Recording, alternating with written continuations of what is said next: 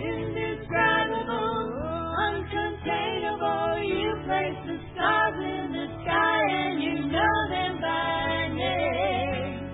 You're an amazing God. All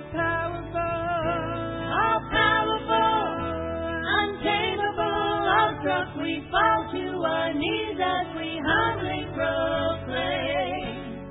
You're an amazing God. I am indescribable, uncontainable. You place the stars in the sky, know them by name. You're an amazing God. All powerful, untamable. Awestruck we fall to our knees as we humbly proclaim. You're an amazing God. My amazing God. Incomparable, unchangeable. You see the depths of my heart and you love me the same. You're an amazing God.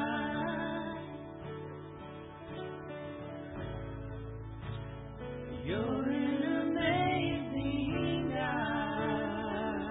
Yes, you are. You're an amazing God.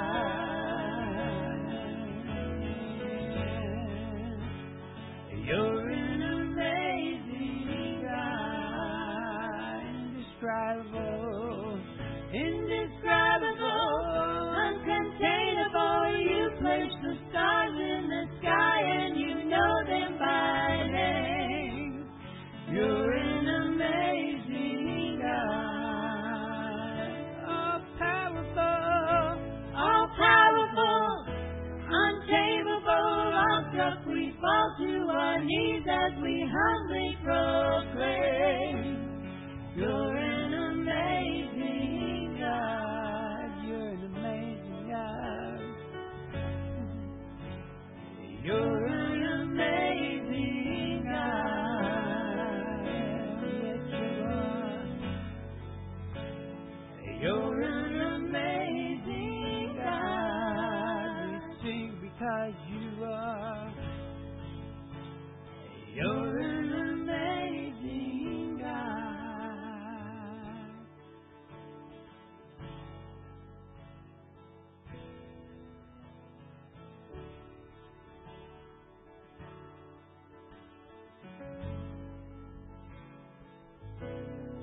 Oh, such an amazing God you are.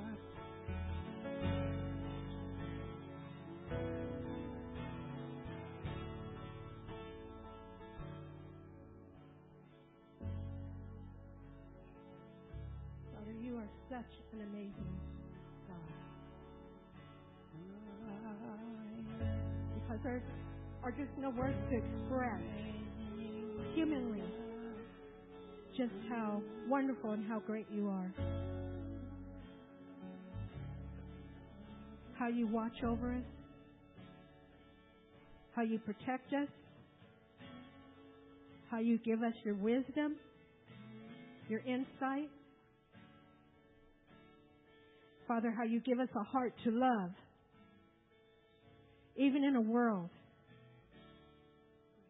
where love seems like it's non-existent, Father, you give us your heart of love and your heart of justice.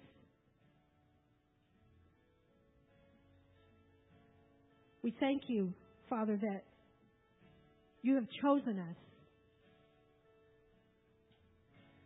We thank you, Father, that we're able to openly have a relationship with you, Father, like none other. We thank you for the sacrifice you made of your Son so that we could have victory over everything.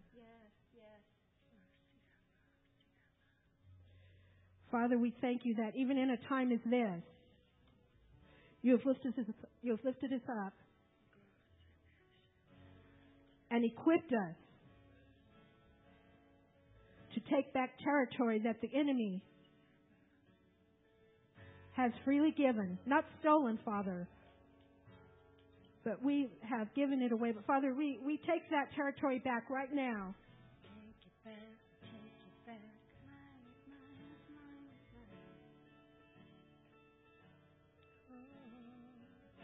Father, we release the spirit of victory, the spirit of courage, the spirit of boldness, not over this congregation, but over this nation, to those you have called out of hiding, to those you have called to the forefront, to those you have called to be watchmen on the wall, to those you have called to engage, to those you have called into government, into the marketplace, into media, into the seven mountains of society, Father. We speak boldness and courage and wisdom and your knowledge.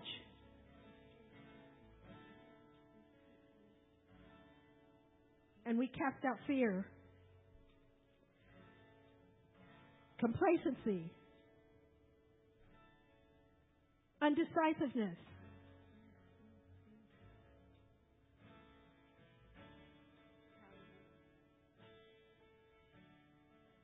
We thank you, Father, for all things. We thank you. Lions roaring like a king, sounds reverberating. Lions roaring like a king, the sounds reverberating. Lions roaring like a king, the sounds reverberating. Lions roaring like a king, the sounds reverberating. Lions roaring like a king, the sounds reverberating. Lions roaring like a king.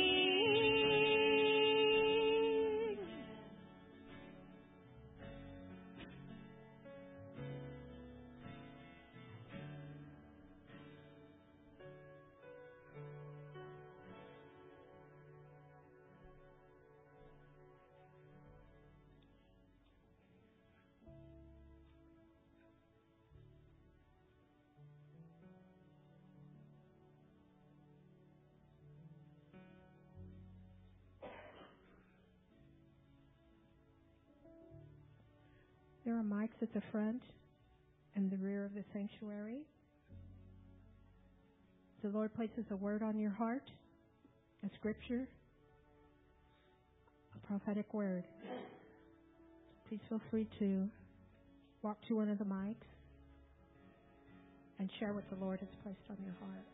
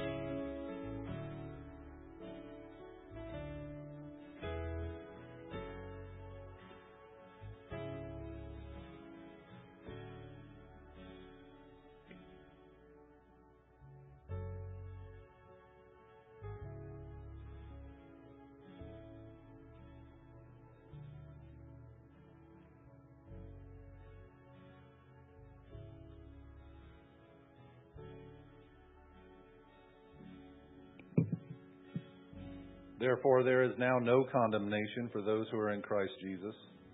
For the law of the Spirit of life in Christ Jesus has set you free from the law of sin and of death.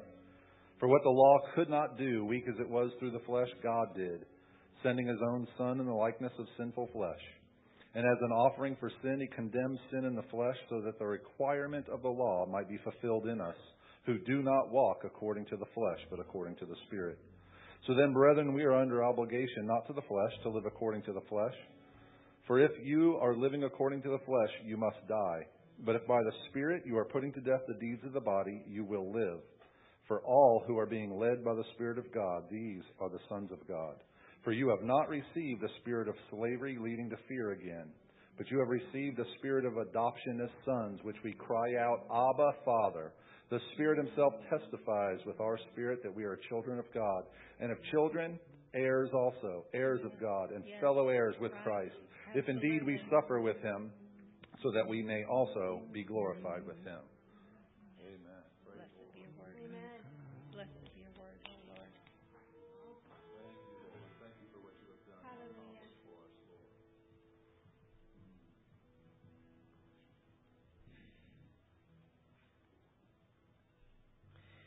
Lift up your heads, O gates, and lift up, O ancient doors. The King of glory has come in. Who is the King of glory? The Lord strong and mighty, the Lord mighty in battle. Lift up your heads, O gates. Lift up, O ancient doors. The King of glory has come in. Who is the King of glory? The Lord of hosts. He is the King of glory.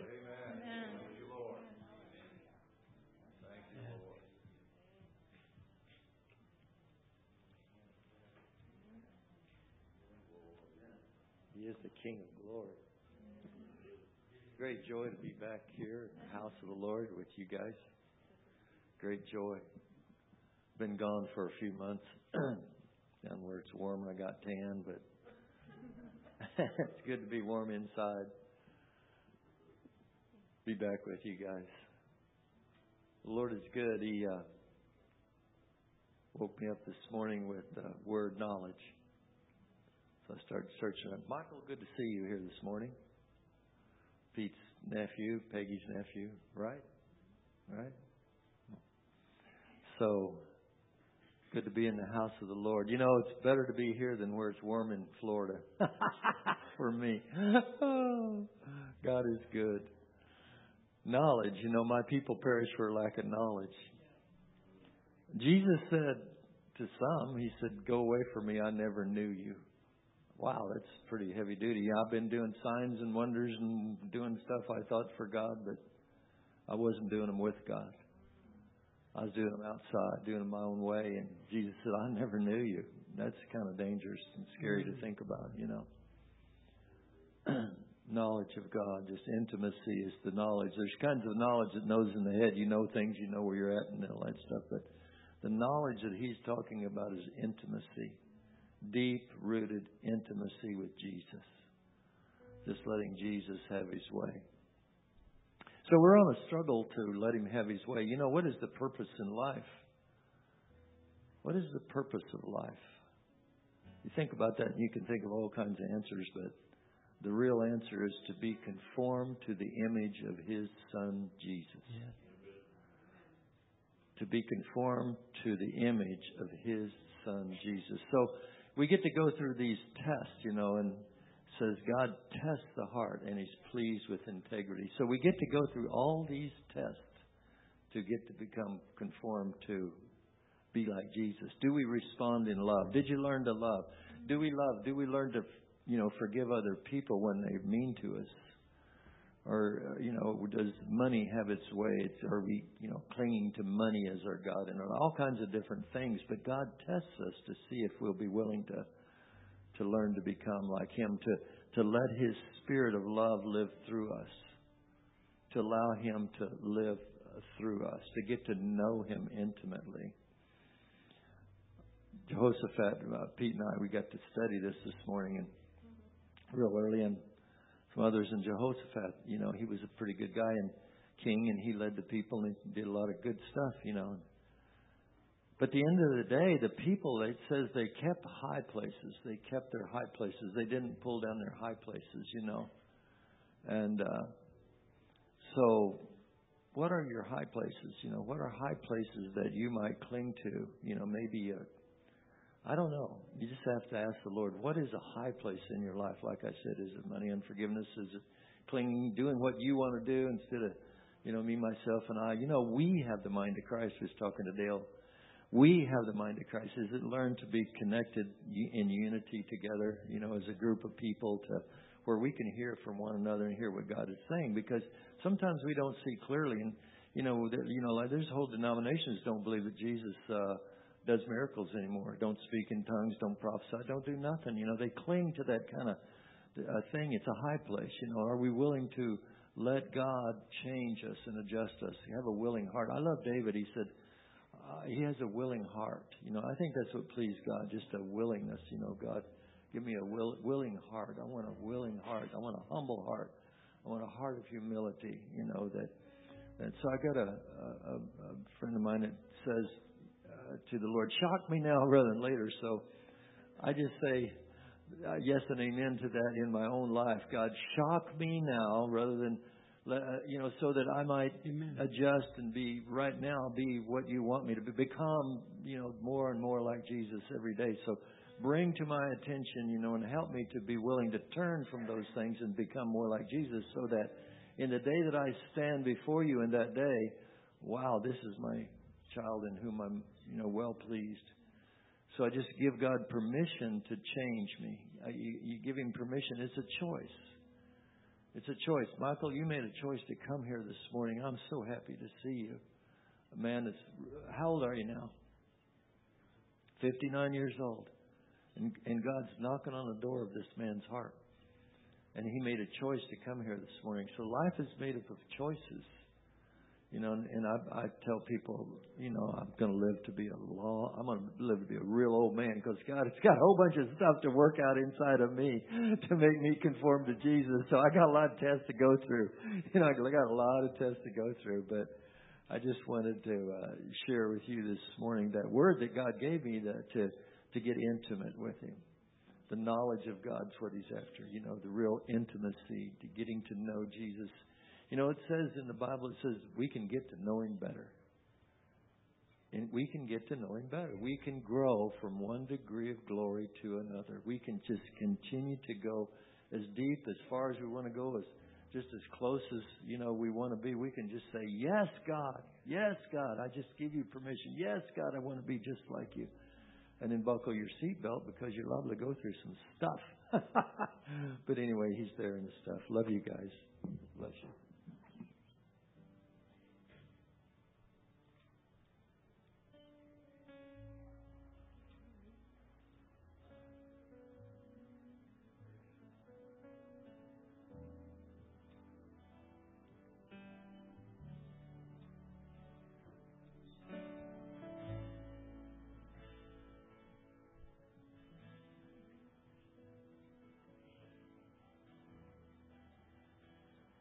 Good morning.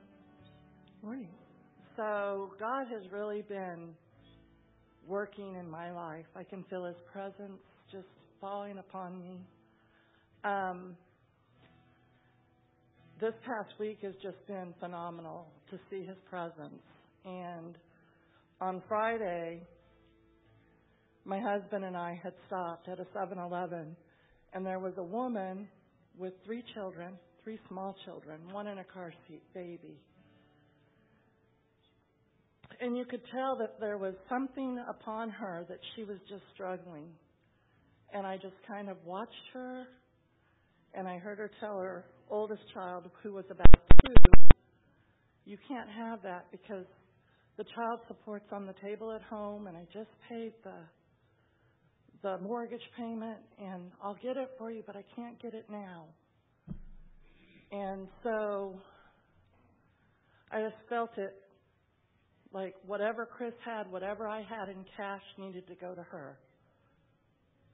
So I called her over, and in doing so, she said, I just got out of the mental hospital. My husband's left me. I have the kids. She had 2 bottles of alcohol that she had purchased at 7-Eleven to drink later because she couldn't get her prescriptions filled. And she thanked me and started crying. There are so many desperate, lost people in our world.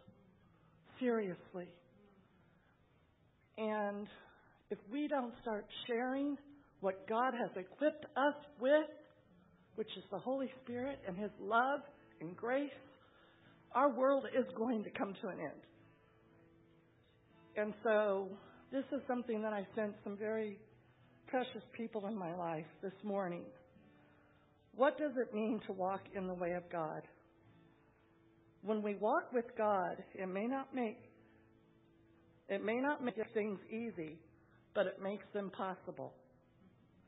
Walking with Him gives us assurance of His presence and power in our lives. Our God is powerful, and with Him, all things are possible. Walking with Him gives us assurance of His presence and power in our lives. Our God is powerful, and with Him, all things are possible. We can endure that. We can endure trials and heartache because of Christ's resurrection power in us. What a gift. We can and we do overcome. So we have to share our gifts. And I sent that to that woman this morning. And as I was sitting here, she sent me a text back with 2 hearts. I needed this morning. Thank you, with a prayer hand. So, when God puts it on your heart to reach out, reach out. Don't hesitate. Because people need us. They need to know that they matter. So, with that, have a good morning.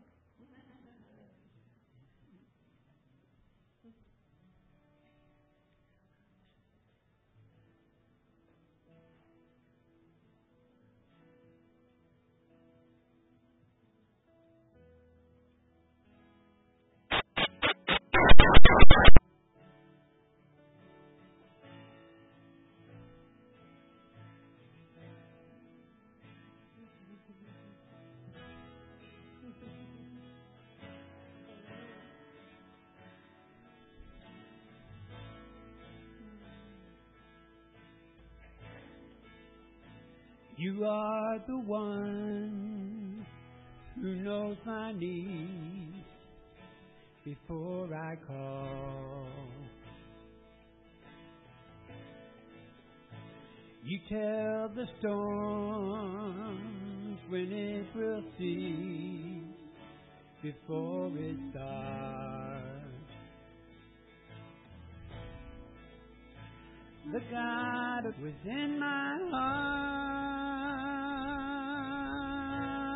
oh, the highest praise cannot proclaim how great you are. There is none like you, none like you, faithful one. There is none like you,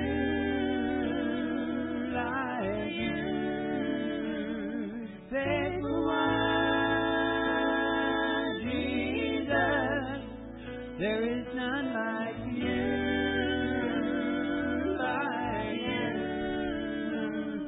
faithful one.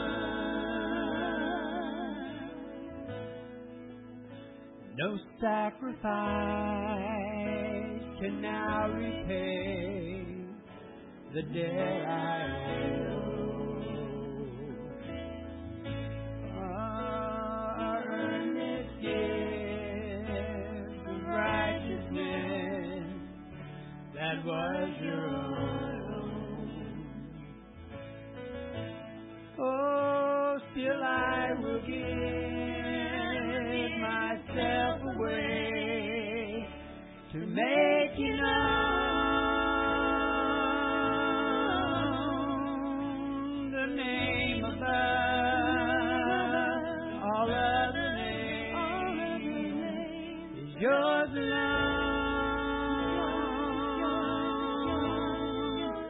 There is none like you, like you. Faithful one, Jesus. There is none like you, like you. Faithful one, Jesus. There is none like you.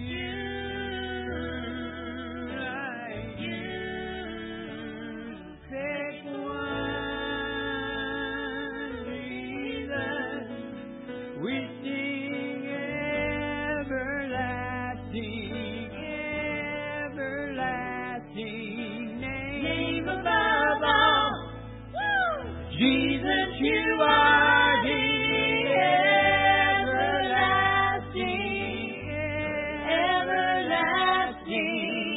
name above all. Jesus, you are the everlasting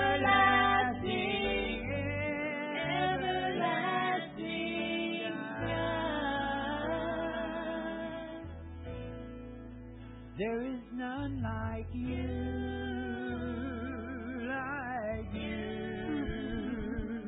Faithful one, Jesus, there is none like you,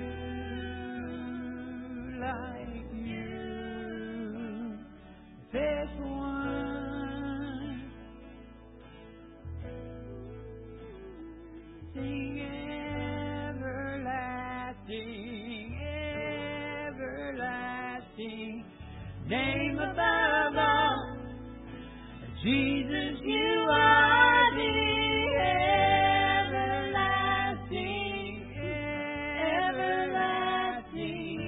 name above all.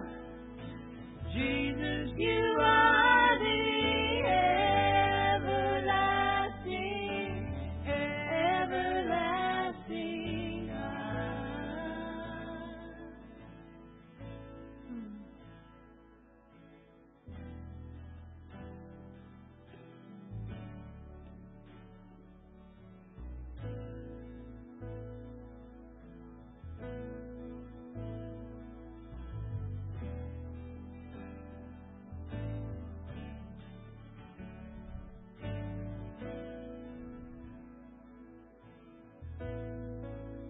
There is none like you, the faithful one, Jesus. No, there is none like you,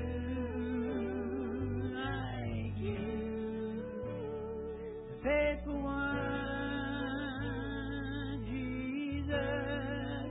There is none like you.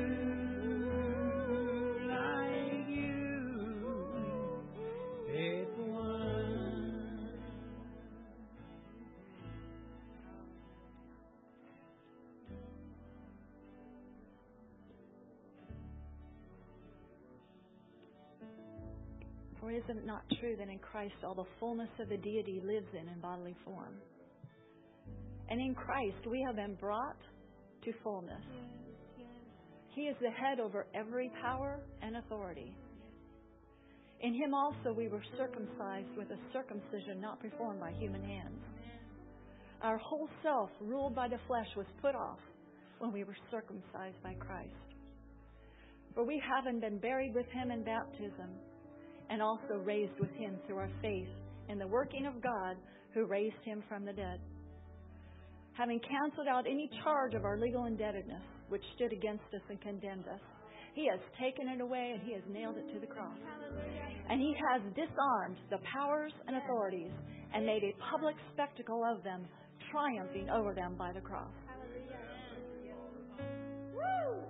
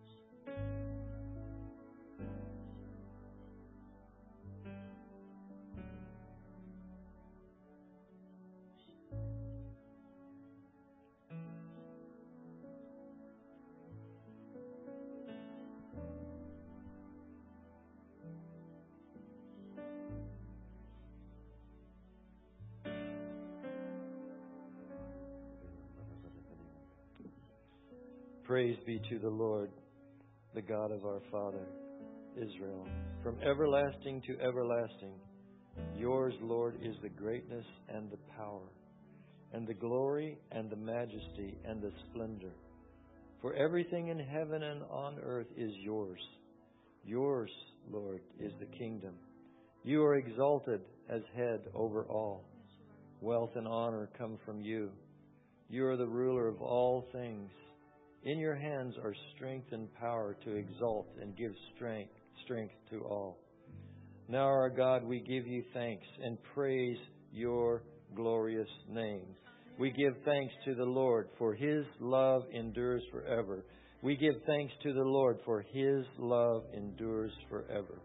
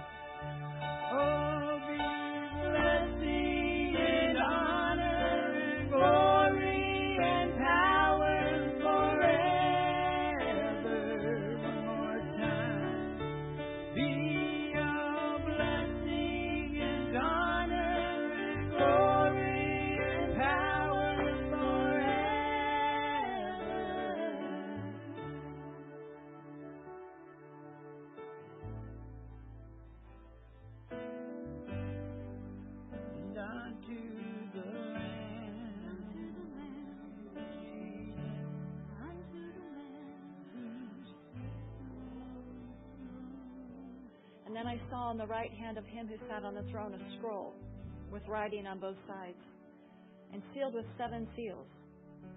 And I saw a mighty angel proclaiming in a loud voice, "Who is worthy to break the seals and open the scroll?" But no one in heaven or on earth or under the earth could open the scroll or even look inside it. And I wept and wept because no one was found worthy. Then one of the elders said to me, "Do not weep.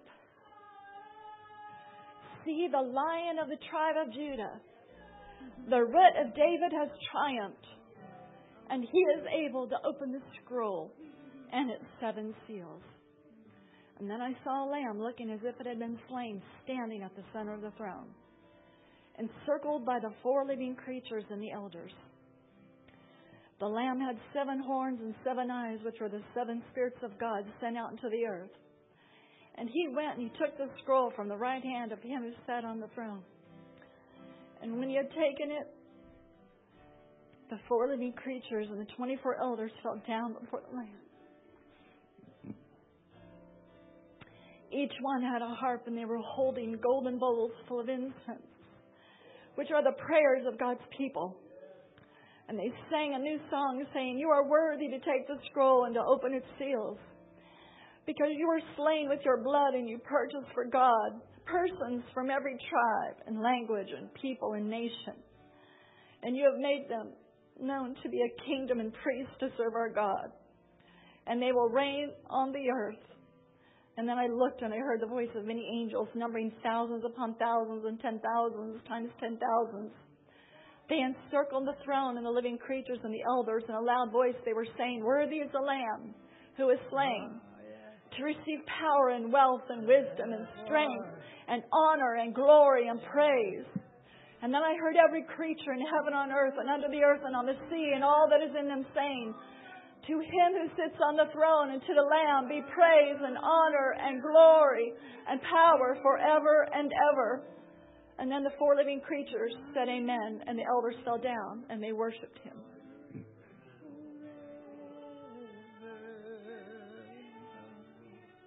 Be a blessing and honor and glory and power forever. Oh, be a blessing and honor, oh, glory and power forever.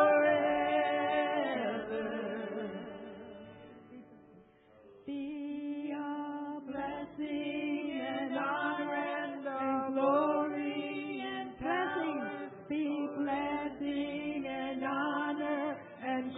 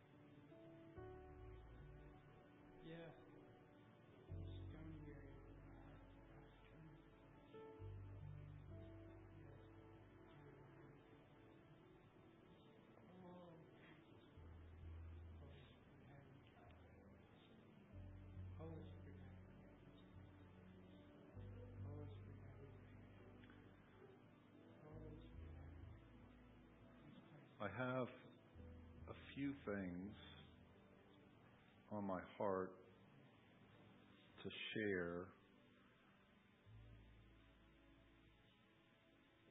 that may be difficult just for me to express it.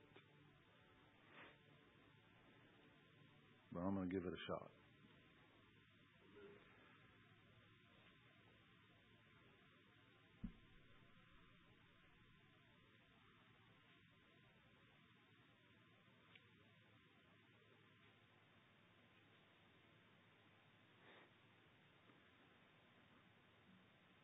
As you know, I'm not real good with words anyway, but I sense, and this, it's not really, I wouldn't put the word stir on it, but, or move, or I don't know, I don't have the right word. I have a sense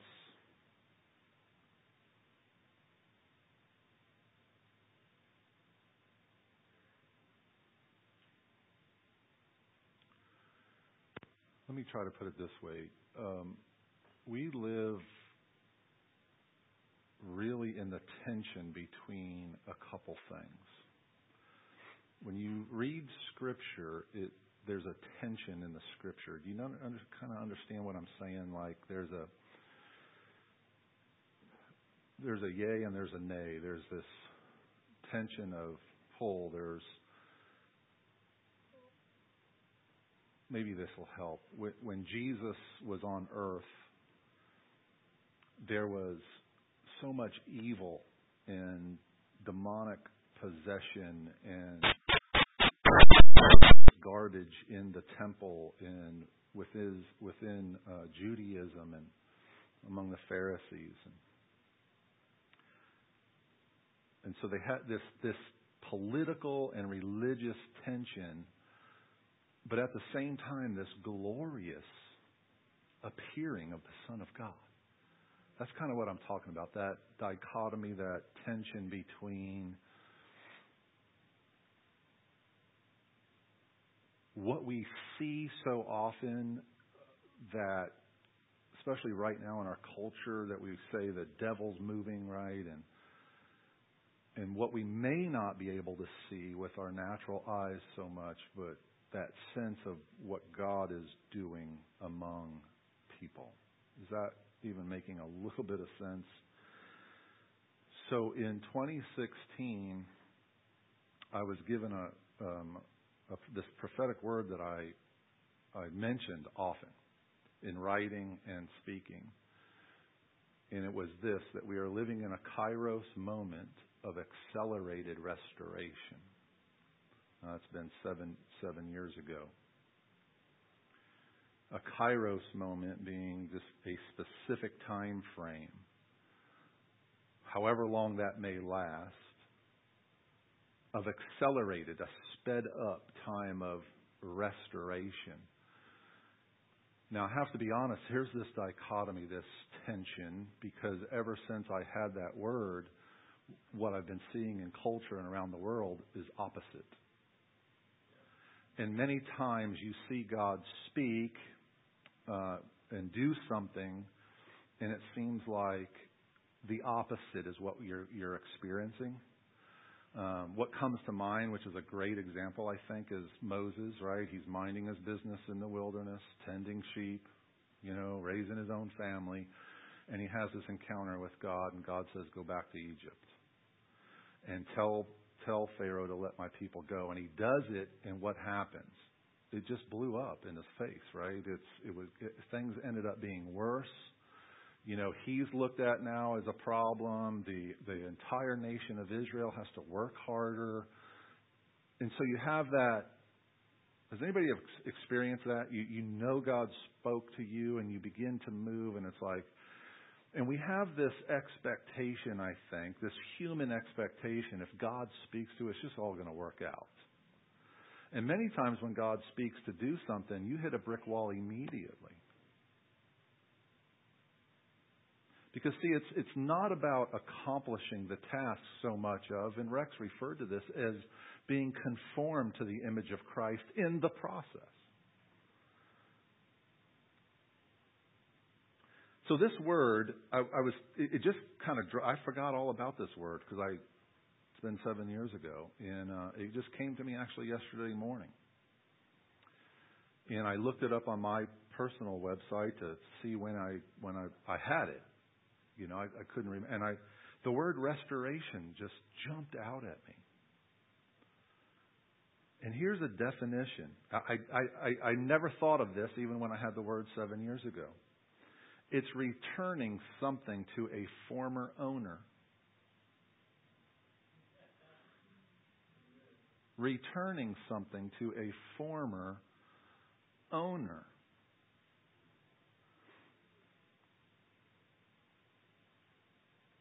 In 2018, I was given this word, Joshua chapter 5, and we talked about that, those of you that have been here, many, many times.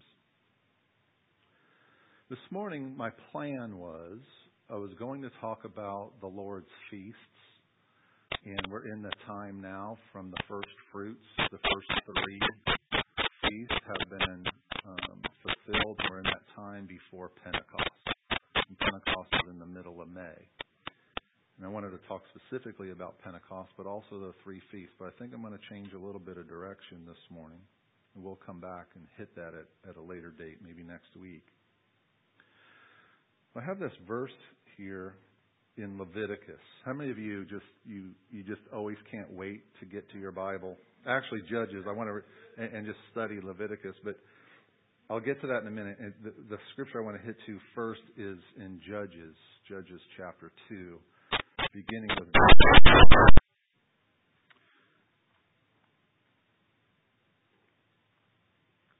So. I apologize. I'm going to be just a little all over here as I get my thoughts straight. The one aspect of this end time tribulation is that every evil seed that has been sown since the garden is maturing. But every righteous seed is also maturing. And Jesus shared a parable that referred kind of to this, and it's the wheat and the tares growing together. And the servant said, should we eat some of the wheat? And he said, at the end of the age, we'll take care of that. We'll take care of that. I'll let them both grow together. And in this passage here in Judges chapter 2, so we've got right now, and I personally believe tares have been identified more and more over the last few years. So is wheat. You know the difference? You can't really tell the difference by the way they look, is when they mature, tares don't bow down. And the humility. And we have this spiritual war that has just escalated between good and evil. I mean, it's so crazy now. I hold your place there in Judges. That in Romans chapter 1, we're seeing this. Verse 18, for the wrath of God is revealed from heaven against all ungodliness and unrighteousness of men who suppress the truth in unrighteousness. The suppressing of truth in our culture, in the world, is amazing. What's just even that part of it. Because that which is known about God's evident within them, for God made it evident to them. For since the creation of the world, His invisible attributes, His eternal power and divine nature have been clearly seen, being understood through what has been made, so that they are without excuse. For even though they knew God, they did not honor Him as God or give thanks, but they became futile in their speculations. Any futile speculations going on? How about futile speculations even within Christianity. Shocking. It really is. It's quite shocking. And their foolish heart was darkened. Professing to be wise, they became fools. They exchanged the glory of the incorruptible God for an image in the form of corruptible man, and of birds, and of four-footed animals and crawling creatures. Of which they're going to force people to start eating now, by the way, but that's a side note.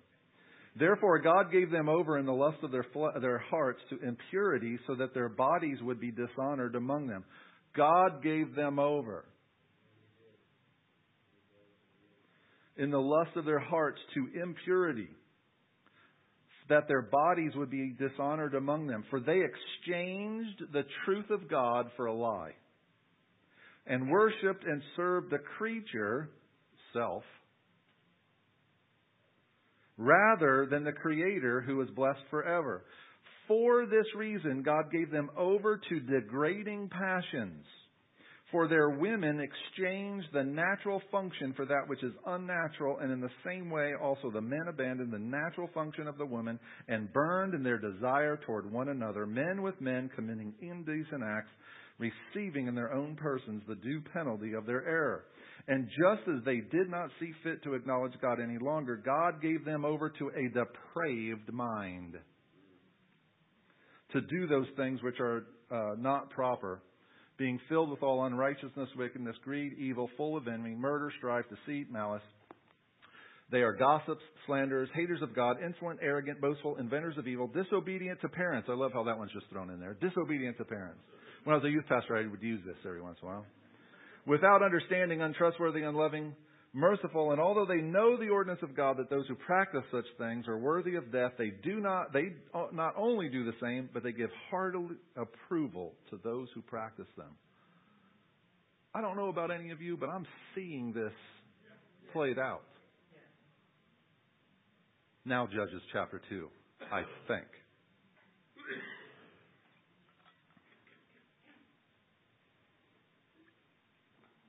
So this spiritual war between good and evil, wheat and tares, what man is building, Tower of Babel 2.0, from what God is building and bringing His kingdom. Judges 2:20. The anger of the Lord burned against Israel. And He said, because the nation has transgressed my covenant, which I commanded their fathers, and has not listened to my voice, I also will no longer drive out before them any of the nations which Joshua left when he died, in order to test Israel by them, whether they will keep the way of the Lord to walk in it as their fathers did or not. So the Lord allowed those nations to remain, not driving them out quickly. And He did not give them into the hand of Joshua. Now these are the nations which the Lord left to test Israel by them. That is, all who had not experienced any of the wars of Canaan. So you have a generation that has not been trained in war. They have not experienced the wars of Canaan. So what did God do? Left their enemies in the land so that they would be trained in war. War is a function of government. And God did this on purpose. To do what? Annihilate Israel? No, to train them in warfare. Boy, the church system hates war. They don't like talking about war, government. Well, we're born into violent warfare. The moment we are given birth to, we are born into violent warfare. And we're going to live into it until Jesus returns. Or we die. Verse 23 again. So the Lord allowed those nations to remain, not driving them out quickly. He did not give them into the hand of Joshua. Chapter 3, verse 1. Now these are the nations which the Lord left to test Israel by them. That is, all who had not experienced any of the wars of Canaan, only in order that the generations of the sons of Israel might be taught war. Those who had not experienced it formally. Boy, this sounds like church right here, doesn't it? Sounds like church. American church today. These nations are the 5 lords of the Philistines and all the Canaanites and Sidonians and the Hivites and who lived in Mount Lebanon. That's my people, by the way. My people, Mount Lebanon. From the Mount Baal Hermon and as far as Lebo Hamath. They were for testing Israel to find out if they would obey the commandments of the Lord, which He had commanded their fathers through Moses. Why did God do it? To test Israel. To find out if they would obey the commandments of the Lord. It is so easy to obey God when everything's going well. You're healthy. Your kids are healthy. Your grandkids are healthy. Nothing happening. Your toaster works fine. Your car still starts. The birds are chirping. It's springtime. You got your best favorite music on and you're grooving with the beat and everything's fine. It's easy to obey the Lord in times like that.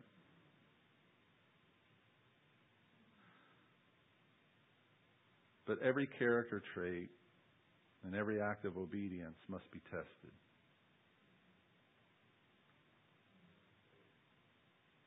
Will we love when it's not easy? Will we be patient? Let's skip that one. Let's skip it. Love is patient. Is there like a time frame on it? I'm just kidding.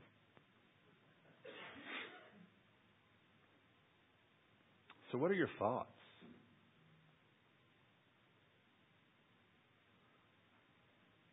God leaves enemies. You see, Adam and Eve lived in the Garden of Eden, which was the most perfect environment on the planet. Before they ate the fruit, literally it was heaven on earth. Because there was no sin, no corruption, no curse. The absolute most perfect environment. They didn't even have people problems because there was just 2 of them. That was supposed to be funny. In marriage.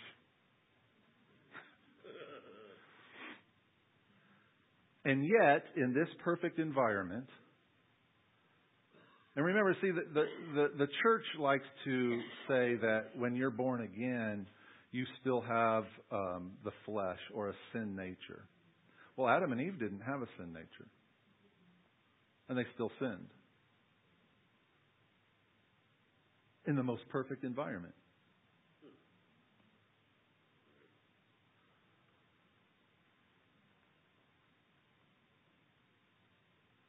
And then you take Job. How many of you like studying the book of Job? You like it? Couple hands. You like to read Job because you don't have it as bad as Job, right? It makes you feel better, right? Oh man, I don't have it that bad. You see, Job is a type of the end time bride. Because God's first 2 kids lived in a perfect environment and sinned. And the end time bride, I'm not talking about Christians, I'm talking about the bride. The end time bride is not going to live in the most perfect environment. They're going to live in an environment that's similar to Job's. And they're going to be tested by their enemies. And yet without sin. Without disobedience. And they're going to come through it. How many of you want to be that? There's going to be a group of people I am convinced of that. Job had his issues. He had his really good friends that gave him great advice. His wife telling him, just curse God and die.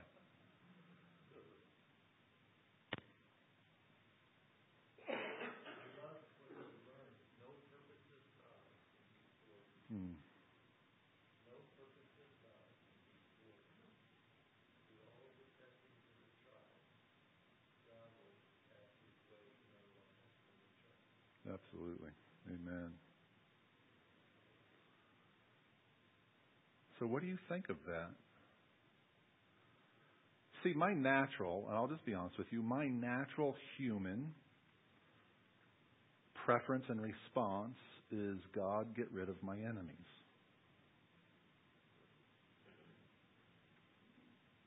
Is it anybody else's? Is that deal with the enemies? Which is really, it's not people today. It's not people. It's the spiritual forces and wickedness in high places that are motivating people. That we see the demonic actions that are coming through people. Which, on a second note, that would give us, or should give us, some mercy and compassion for people. To really see them be set free from that demonic influence and use in their life.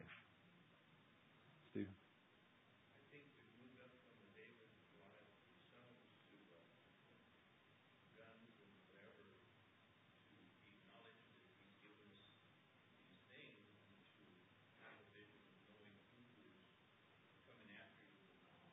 Mm-hmm. All these inventions that have come along, David and them all had stones and slingshots, so he used what he had given. And so we have to use these things that we are given to take care of this enemy, because it's like they said last night. Like she said, they're not going to talk to you. You can forget it. They're done. They know what they think they got. And my military training says there's only one option. Period. Yeah. Yeah, there's no compromise with the enemy. And I'm not talking about people. I'm talking about demonic forces. There's no compromise, because the moment you compromise, you've given in.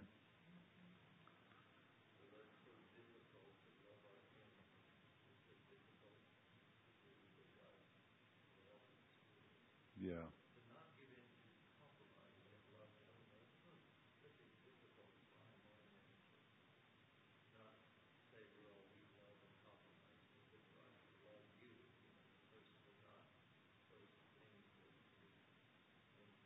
Yep. Because a lot of people receive, if you don't accept my behavior, you're not loving me. But we can't determine how they're going to receive it. We just have to be obedient to the Lord.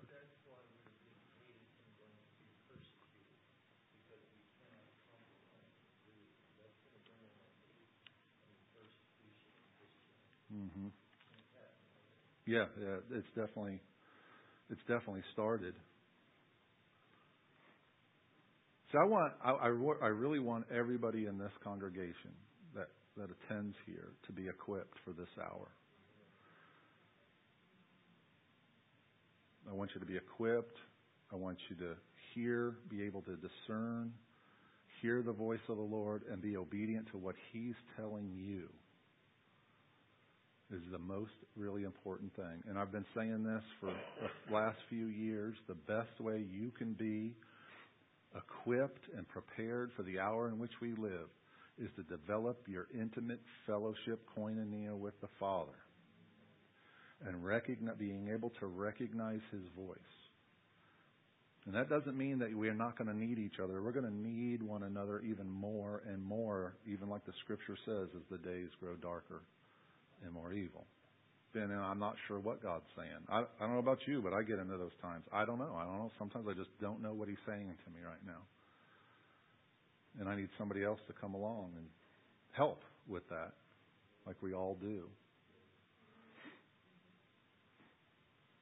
I want to share one last passage of Scripture this morning, and maybe we'll get to next week.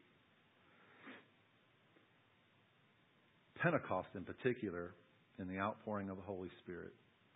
And that's how Jesus said we will be equipped too. Equipped for ministry by being baptized, filled with the Spirit of God. But this is in Romans 7. As I read Romans 8 this morning, this just kind of jumped out at me. So I was asking the Lord what if He wanted me to talk about it. I think He does. So I'm just going to talk about this passage. It's a very controversial passage. It begins Romans chapter 7, verse 14, goes through 21. It's certainly a passage of Scripture I had misunderstood for years. Mainly because I was taught it wrong and I read it wrong and didn't have the right understanding. So there are five basic things that when you are reading Scripture to keep in mind to help you better understand and what is actually being said and being talked about. Because Christians, like all of us, like to pull a passage of Scripture out, right, and quote that passage of Scripture. And sometimes if we're not careful, we quote these things out of context, that they don't really mean what we think they mean. One of the most common ones I hear, and it's a pet peeve of me because it's about the ecclesia, is wherever 2 or 3 are gathered together, there I am in your midst. I hear that all the time. And then we pull it out, and somebody says that at the beginning of a meeting, wherever 2 or 3 are gathered in my name, there I am in your midst, and took it completely out of context. That's not what it means at all. And we do this kind of stuff all of the time. In Romans chapter 7, I was taught, and maybe like you, very early on, I mentioned it just a few minutes ago, that when you receive Christ and become born again, that Christ comes and lives on the inside of you, but you still have a sin nature that you're at war with. That your spirit man and what Bible even refers to the Son, your flesh, your sin nature, are at war. And that's what you're fighting. Anybody been taught that beside me? You're fighting that. Well, let me just be blunt about it. That is not scriptural, and it's not in the Bible anywhere. God never gave birth to what's the word? Yeah. To a dual nature individual. So when you get born again, you receive the nature of Christ. Your nature changes completely. He doesn't leave. How can, even think about this logically, how can, especially when Scripture says light and darkness can't coexist, sin and righteousness can't coexist, but when you are going to be born again, He's going to leave sin and then righteousness coexisting within you. So even logically, it doesn't make sense based on what Scripture says. So what's the problem? It's right here. When you're born again, you get a brand new spirit with a brand new nature, but you still have corrupt files up here. That's why the Bible says in Romans chapter 12, verse 1, you and I have to renew. We now have to line up our thinking to the Spirit. That's our job. You know, we're a three-part, I didn't mean to get into all this, but we're a three-part being. We're a body that houses our mind and our spirit. Do you know what you do with your body? Because you have to deal with these three things. To be discipled and to come into following Christ, you have to deal with these three things. And there is Scripture that tells us what to do with our body. Paul talked about it. You make it your slave. You control your body. You don't let your body control you. Our spirit, there's nothing to do, because if you've received Christ, you become brand new. It's maintenance from then on. But our mind has to change. We have to change the way we think now and line it up to our spirit. I wish, but God didn't do it, that our mind changed completely. And we just had all these godly thoughts and righteousness and we didn't have to do that. But that's not the way God's designed it. We have to change the way we think and begin thinking more like Him. And a great place is in Scripture and in fellowship and in meditation and being aware of Him all of the time, thinking about Him and conversing with Him. And so because I was taught, like many of you were taught, that when you were born again, that you had this sin nature on the inside of you and you had this righteousness nature, the nature of Christ, and they're warring, then because of that foundation of untruth, I misinterpreted Romans 7:14 through 21. And I used to, and I believe many people do because of that, and I used to go to this passage when I was like, have you ever, how can I say this? You were at war with yourself, you know what I mean? With this sin nature, you're just, at warring and you're doing all the stuff you know how to do and praying and chanting and whatever. Calling up all your friends and asking them to pray for you and you're just warring. Let me say this about that. Jesus defeated sin on the cross. Sin is defeated. Stop fighting it. Don't fight it. Let's just say sin is over here. It's defeated. If you turn and start warring, you're going to lose. Turn your back on it. Don't fight it. Turn your back on it. And righteousness, Christ, is over here. And just start being obedient to what He said. You'll see all that drop off. You turn to fight it, you're gonna lose. And you're going to be wore out. And you'll be so stressed out, wore out, bummed out, tired, you won't have time for this. Obedience is over here. Repentance is not, fighting it. Repentance is turning your back and just going towards something else.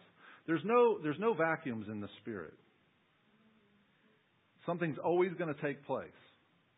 When Jesus told us about demons, He said, when a demon is cast out of a person, it goes through waterless places, seeking rest. Finding none, he returns to its home. How do you like that? Finding it clean and swept. Clean and swept of what? Demons. They were cast out. Problem is, it was unoccupied. Then he took 7 of his worst friends and went back in. Being filled with the Spirit of God and being born again in the Spirit of Christ on the inside. So it's not just being clean. When God delivers us from something, He always delivers us to something. He just doesn't deliver us from something because there's no vacuum. Something's going to fill it. Now, I've heard this over, years ago, that a lot of people, that when they quit smoking, they started eating. They ate more, gained weight. Why? Because it's replacement. Something's always going to take its place. That's not how God deals. When God sets people free, He sets them free from something else, but also into freedom. We have been delivered from the domain of darkness, but we've also been transferred to the kingdom of His beloved Son. It's not just delivered. Does that make sense? Not just delivered from darkness. So in Romans chapter 7, verse 14, I'm going to read it through, and then we'll talk about it fairly quickly, although it's definitely worthy of a deeper conversation. For we know that the law is spiritual, but I am of flesh, sold into the bondage of sin. For what I am doing, I do not understand. Anybody identify with that? At points. What I'm doing, I do not understand, for I'm not practicing what I would like to do. But I'm doing the very thing I hate. But if I do the very thing I do not want to do, I agree with the law, confessing that the law is good.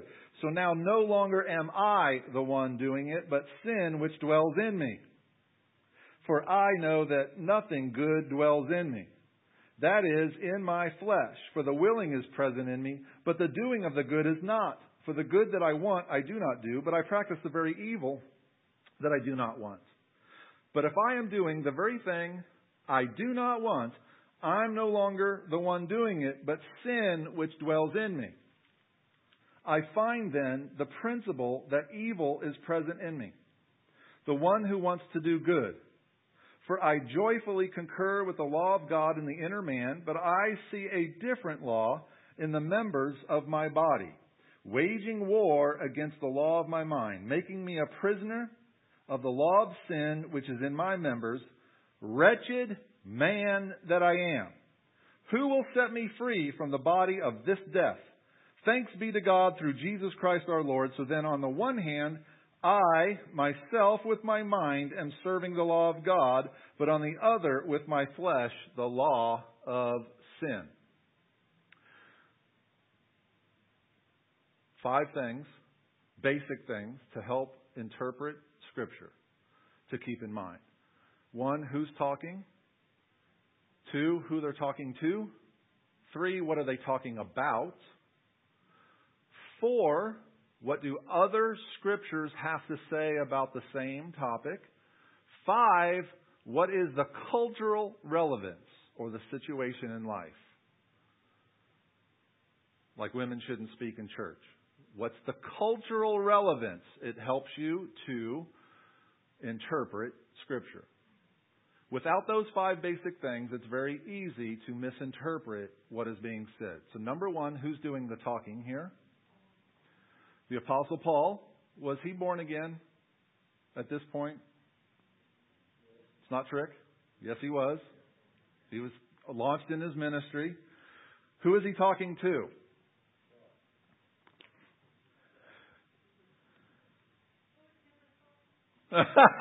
We'll get there. The cultural relevance. Who's Paul talking to? I'll give you a big hint. What's the title of the book? He's speaking to Romans. Okay, is he speaking to non-Christians or Christians? Because that makes a difference. You sure?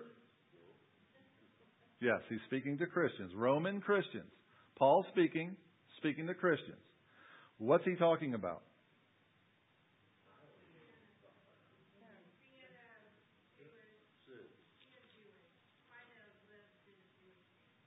Trying to live to Jewish standards.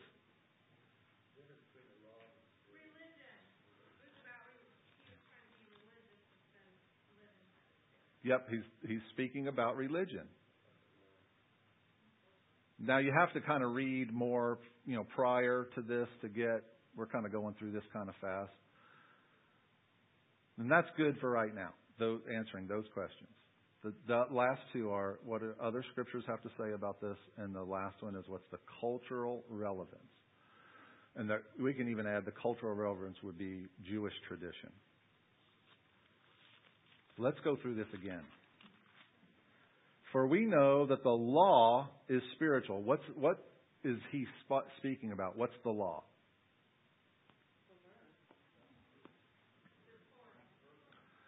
Specifically, exactly, he's talking about the Torah, which is the law of Moses. We know that the law is spiritual. And then he says, but I am of flesh, sold into bondage to sin. Now, this should be our first clue. Paul, the Apostle Paul, is speaking. He's born again. He had an amazing encounter with Christ. Blinded, healed, 10 years in the wilderness, trained by Christ. And now he's saying to the Romans, I am sold to in bondage of sin.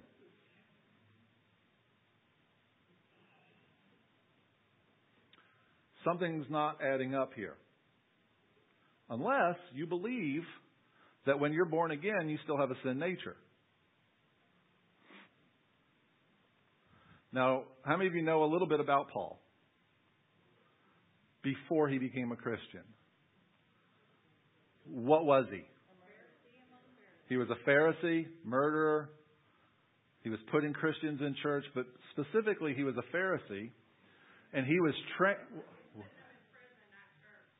Oh, did I say church? I'm not sure that was a mistake. Yeah. Putting people in church, that's great. I'm going to use that later.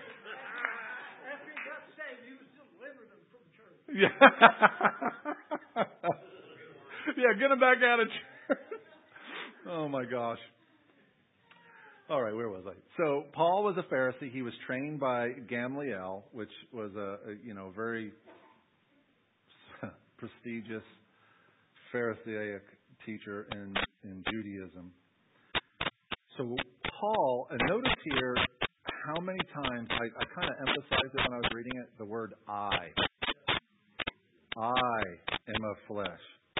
Verse 15, for what I'm doing, I do not understand. I'm not practicing what I would like to do.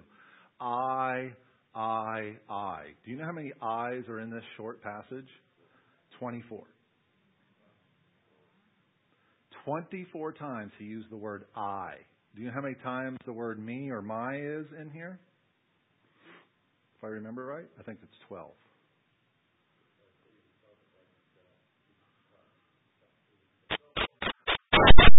Referring to was trying to live the Christian life by being a Pharisee, not by being a Christian.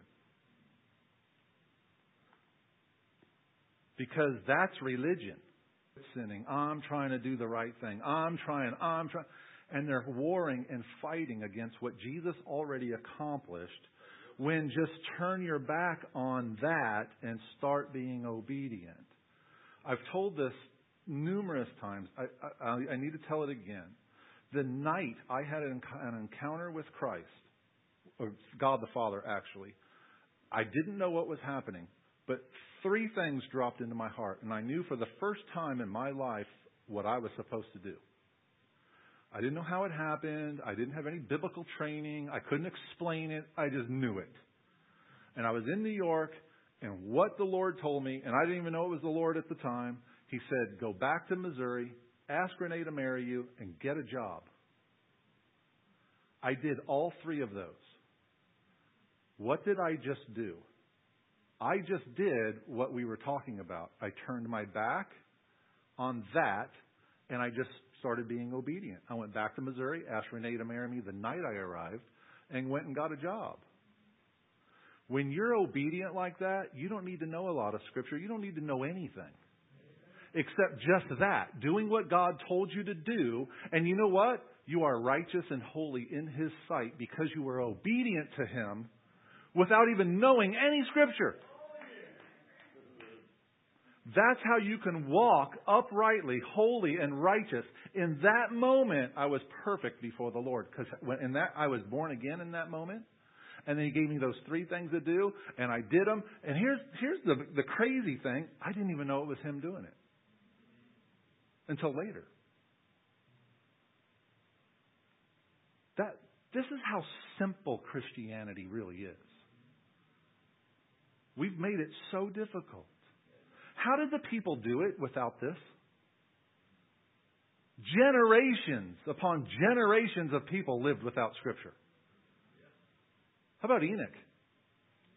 Enoch didn't carry the New American Standard leather bound with a little bookmark. And he had such a tight relationship with the Lord, so close, God just took him. How did Moses do it? I mean, the man wrote the first 5 books, so how did he do it? He's in the wilderness. I think I'm going to check out that. Something. I'm going to go check that out. Has an encounter with God. God speaks to him. He just did what God told him to do. Abraham's the same way. Abraham grew up in an idol-worshiping family. Abraham, the father of our faith. God speaks to him and says, get up and move. I mean, just think about that. Getting up and moving is difficult today. Think about how difficult it was back then. Get up and move. Where are we going? I'll show you. And what did Abraham do? called all his friends, held a fasting and prayer. Oh, we got to figure all this out. Logistics, get a map out. Okay. That's how simple he just started on the journey of obedience. He didn't have this. I'm not saying this, we don't need it. Thank God he gave it to us. We have this. But you know, too many Christians have a relationship with this book and not with the real God. I keep feeling the presence of the word humbling is so important because you have to die to yourself. Yep. Because self will take us everywhere in the wrong place. Yep. So being humble, and I believe Paul became humble. Yep. That God renewed his mind in the sense that he was able to work for God instead of for himself. Mm-hmm. Yeah, God beat him up really good. He really did. The man went through some stuff. We have a passage that talks about, was in 2 Corinthians, talks about his thorn in the flesh. A messenger from Satan. Paul said this was given to me to keep me humble. Because of all of the visions and the things that I've seen. The messenger from Satan was given to him. Not by Satan. Satan's not trying to help us become more humble. And that messenger was not disease or sickness, like so many theologians try to say. He had some kind of eye problem or something like that. That's not what that passage says at all. The passage actually tells us what his thorn in the flesh is. He says at the very end, therefore I will be well content with insults and persecutions and all of these other things. It was the constant barrage from other people. Everywhere he went, persecution. I mean, the man was beat, he was whipped, left for dead, stoned, left for dead. He was been in a couple shipwrecks, he's been in prisons. Everywhere he went. And today, we're so cushy, we get upset if somebody looks at us wrong.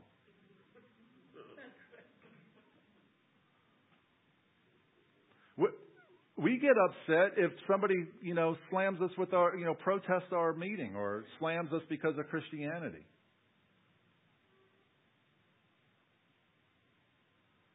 God leaves our enemies to train us for war. Because his number one purpose is to conform us into the image of Christ. It is so easy to love Chris. But what if we have a disagreement? What if we have a deep or really hard disagreement?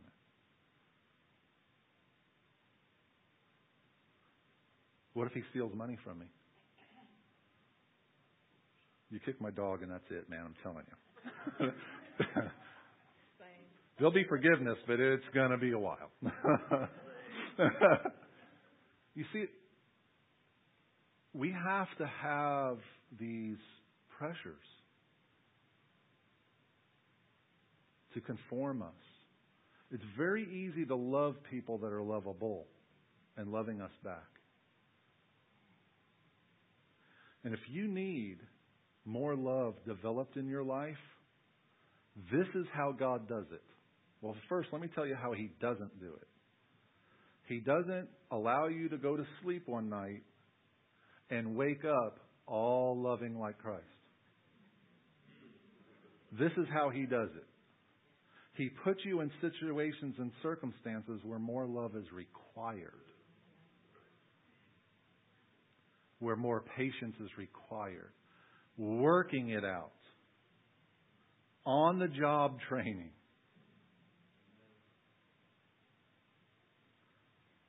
I don't know why, but I'm thinking, and it's about to make me cry. How many of you ever seen Mel Gibson's Passion movie? Renee and I have only watched it once. I own it. I just can't bring myself. We watched it in a theater when it came out years ago. I cannot bring myself to watch it again. It's the hardest movie to watch. But the man portraying Jesus said something. It's not in the Bible, but it's still very impactful. And that's when he was beat nearly to death, and he's carrying the cross, and he's going down this alley, and his mom, he sees his mom. And he says, "Look, I make all things new." How many remember that part?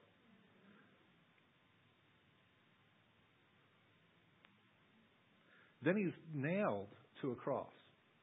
Both hands, both feet. And he asked the Father to forgive them who just did that to him.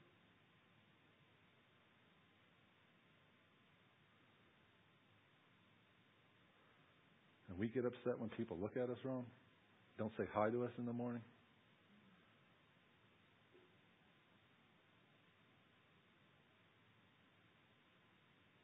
God forgive us.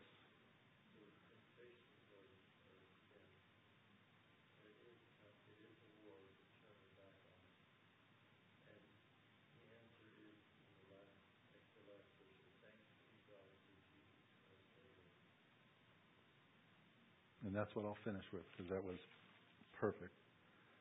Verse 24 of Romans 7. He said, "Wretched man that I am." I remember when I was awakened to the revelation of this passage, that almost made me mad. Wretched man that I am. Because I said, "Lord, if you gave me new life, and I'm born again, but you left me in a wretched state, what use is it?"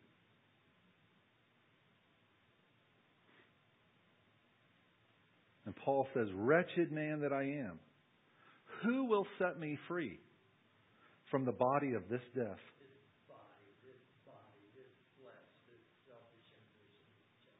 Thanks be to God through Jesus Christ our Lord. He sets us free from that.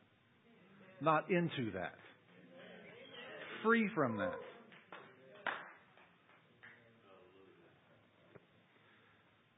Father, thank you so much. You have, given us so much. You have accomplished so much for us. And God, I pray for all of us that we would walk in everything that you have supplied for us. We would walk in all of our inheritance, all of our freedom, all of our liberty, everything that you've given to us. That we will keep our focus on you, our attention on you while we're in this world, at our job, in politics, the marketplace, business, wherever we're at. That we would have ears to hear what the Spirit of God is saying, eyes to see, the boldness and the courage to act and to speak, to allow you the freedom to mold us and shape us to be more like you through every situation and every circumstance. Thank you, Father. Lord, I pray for this great country that you have allowed us to live in. And Father, I thank you for the men and women that have lived here before us, our founders, and those who have fought and died to provide the liberty and freedom that we have experienced. And now it's our watch. Thank you for them. Thank you for the heritage that they've left for us. May we not squander it. May we fight for the freedom and liberty that you have lavishly poured out onto us, both in the natural and in the spirit. Thank you, Father God. May everything we do and everything we say bring glory to your holy name. Is anybody in here sick this morning, not feeling well, have a pain in your body you don't want anymore? Some kind of Debbie over here, Sarah back there. I'm going to raise my hand. I got something that's happening every once in a while that's kind of weird. Glory. Can you lift your hand up if you want some prayer? Kelly back there, Chris. Would the rest of you go and just lay hands on them and pray for them?